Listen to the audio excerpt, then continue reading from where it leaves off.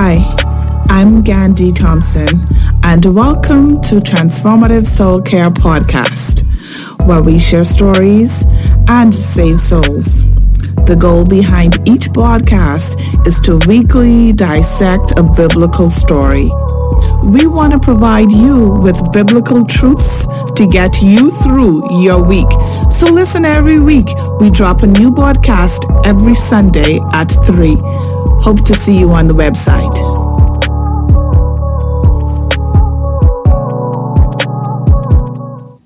Hello and welcome back to Transformative Soul Care. We are here again. I'm with Pastor Ian, and we are wrapping up our Joseph series. Pastor Ian, thank you so much for persevering with me. We talked about last week about how Joseph persevered, but thank you for persevering with me week after week until we have reached to the final points that we want to highlight about the life of Joseph. Welcome back again. Thank you, Dr. Gandhi. It's good to be here. Pastor Ian, we talked about Joseph last week, and we ended with where Pharaoh was in the place or the position to now make him in charge of everything. It says in Genesis chapter 41, where Pharaoh in verse 39 is saying to Joseph, "There is no one so discerning and wise as you. You shall be in charge of my palace, and all my people are to submit to your orders. Only with respect to the throne will I be greater to you." Previously, when he was in Pilate's house, he had everything except previously, when he was in Potiphar's house, he had access to everything except Potiphar's wife. Now he's going to be in charge of Egypt. Yeah. Let's talk about Joseph in charge of Egypt now. He's getting ready for this, what we would call appointment, ordination, or whatever the place is. Yes. But what we see happening here now is the signet ring on his finger, a gold chain around his neck. He was able to ride on a chariot, but I think there is this cloak or clothing again comes up, and he dressed him in fine robes or in a fine robe. Yeah. It is the restoration, all of what the enemy believed he had taken from Joseph.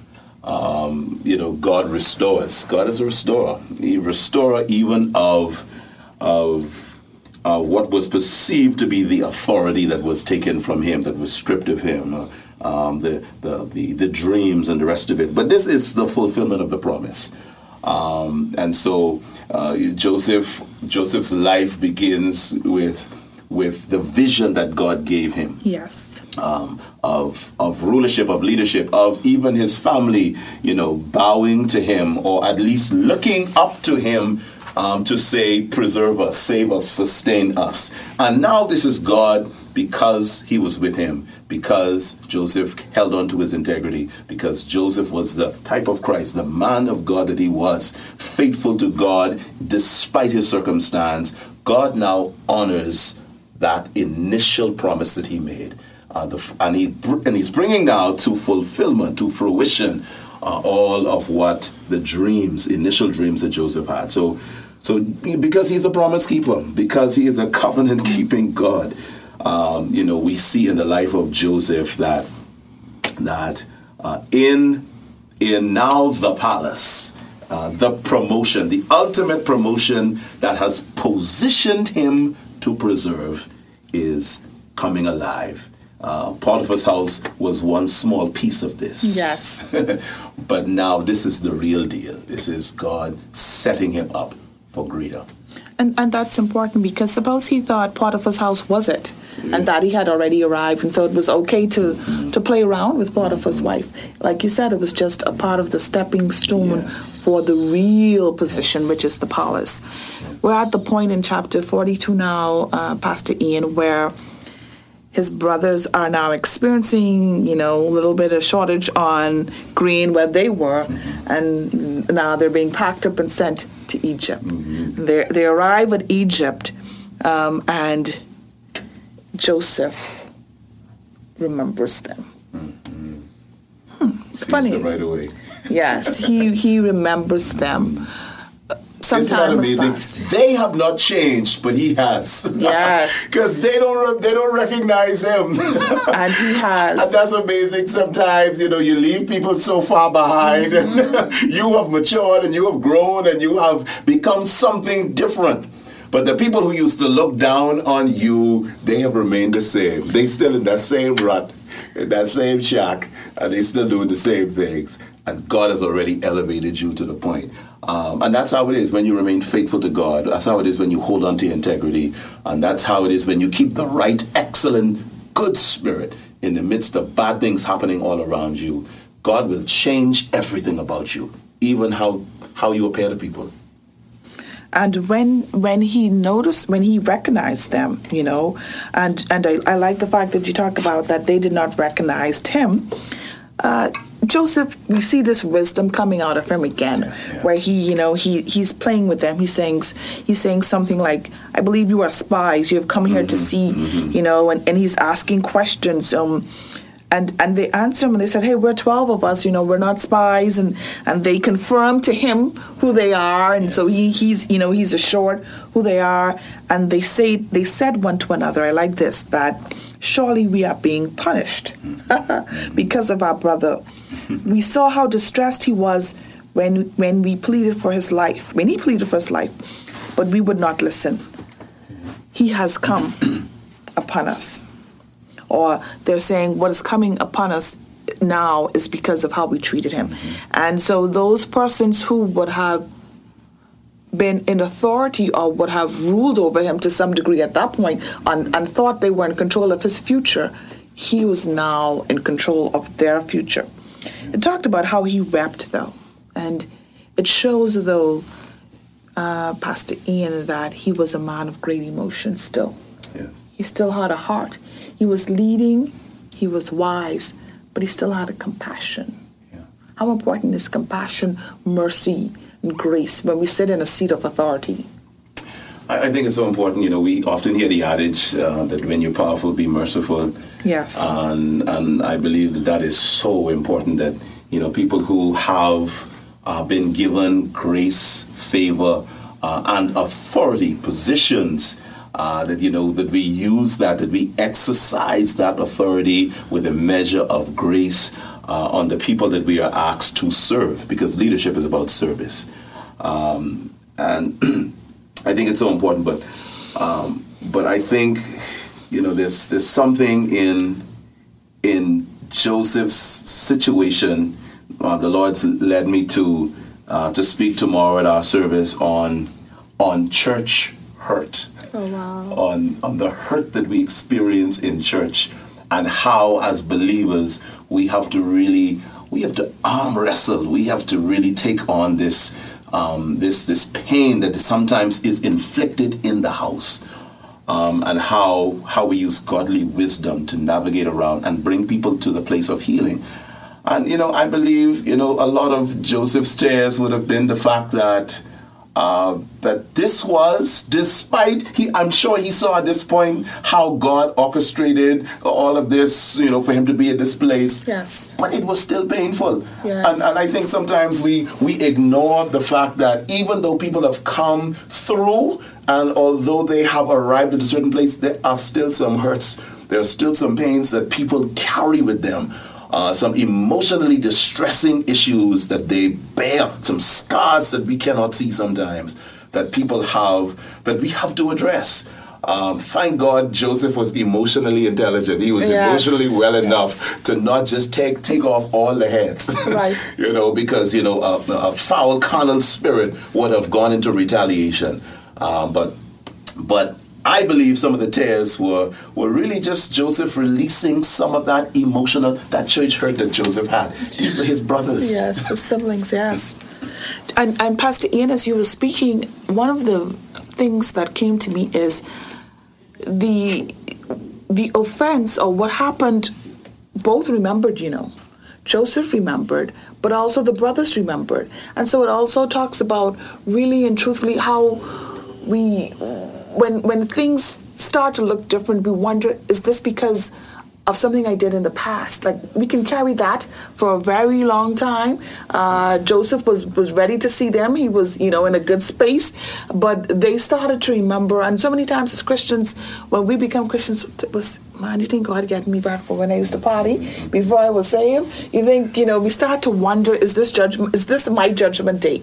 But yet we know that God is loving and he shows mercy as Joseph showed mercy. And, we can jump forward and we think about how, he packed them up, sent them, and, he made an agreement. He sent the cup in the bag. We jump over all of that where you see his wisdom coming into play to get the whole family to come. And eventually in chapter 45, they're all there, and Joseph can no longer contain himself.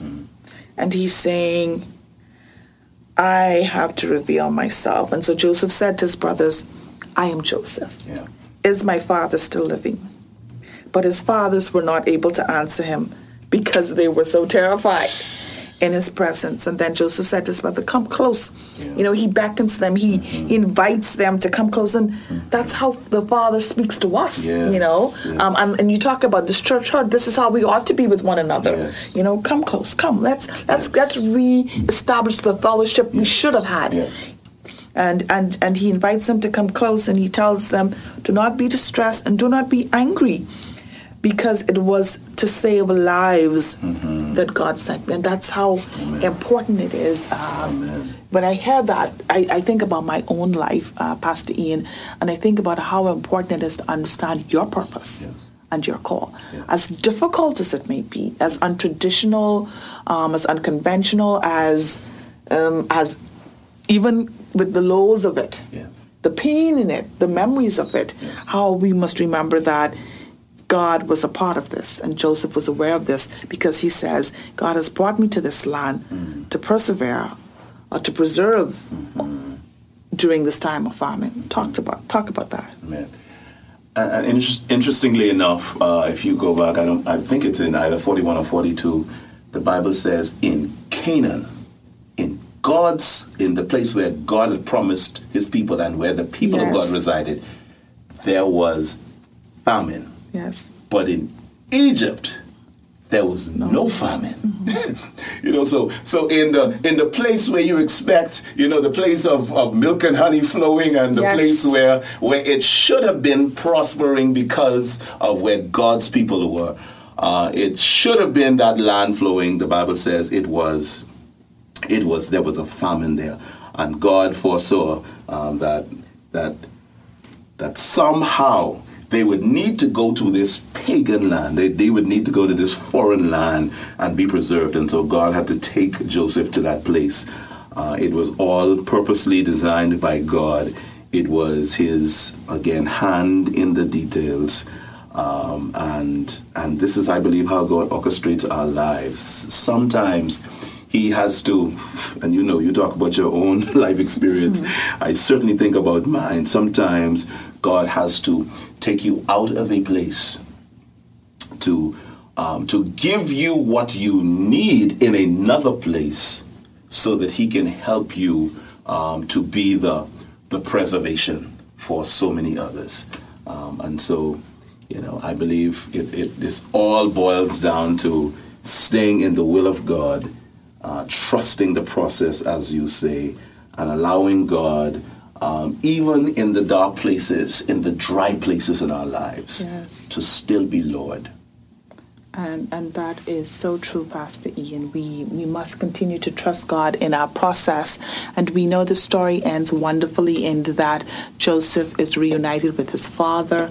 And you can imagine, as a father, the love he would have had and how happy he must have been to realize that his son, the coat of many colors that he was once stripped of, was now wearing a different robe, a signet ring, and in charge. And indeed, the dreamer as a child, the young boy who had a dream, his father was able to see the manifestation of that dream. And then we end on the note of reconciliation and restoration. Pastor Ian, I believe that is the note with which the Father wants to end our relationship with him. The note of reconciliation, and restoration. As a leader in the church, as a man who would have seen, and you're preparing, like you said, in Sunday Coming to talk about church hurt, what do you say to people out there that are hurting and want to choose the way of choosing between resentment and forgiveness? What do you say to the person who is walking a road and on a path that seems overwhelmingly difficult, and they're wondering, is God present with me? Leave us with some words of hope. Mm-hmm. I think the ultimate, you said it well, Dr. Gandhi, the ultimate theme of Joseph's life is many themes, but I think one of the underlying ones, certainly how the story ends, it is a story of forgiveness. Joseph is a powerful type of Christ, and he forgives his brother. You see no retaliation, no revenge coming. Even the father, who now is reconciled with Joseph, he's in trying to spank the other brothers for what they would have done. The story pans out beautifully, and it seems as if all is forgotten because all is well. God has done what he has done. He is preserved. And now here we are at the point where we can all eat. And I believe, that, there are always hurts and pains that happen in families, in communities, in church communities. And I strongly believe that, listen to me, because the Bible says the wheat and the tares are going to grow together. Yes. The Bible says that there are going to be many persons who come in. So the Bible says some evil spirits creep in unaware. There are any number of people, sometimes lots of hurting people in churches.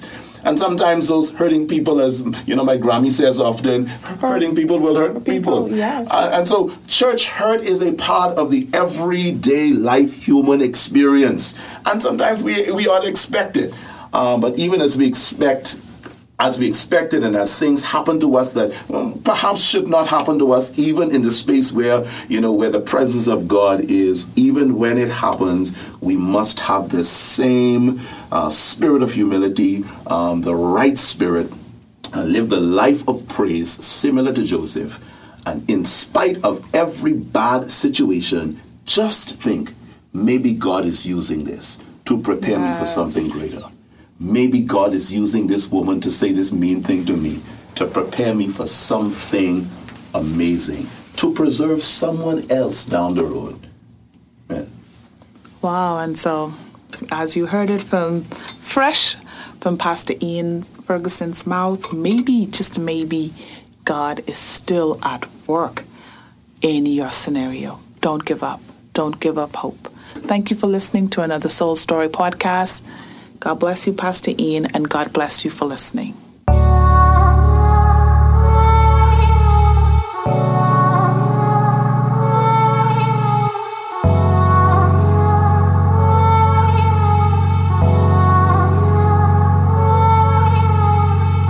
Thank you for listening to the Soul Story podcast. For more information, visit my website, GandhiThompson.com, or follow me on Facebook and Instagram at Transformative Soul Care.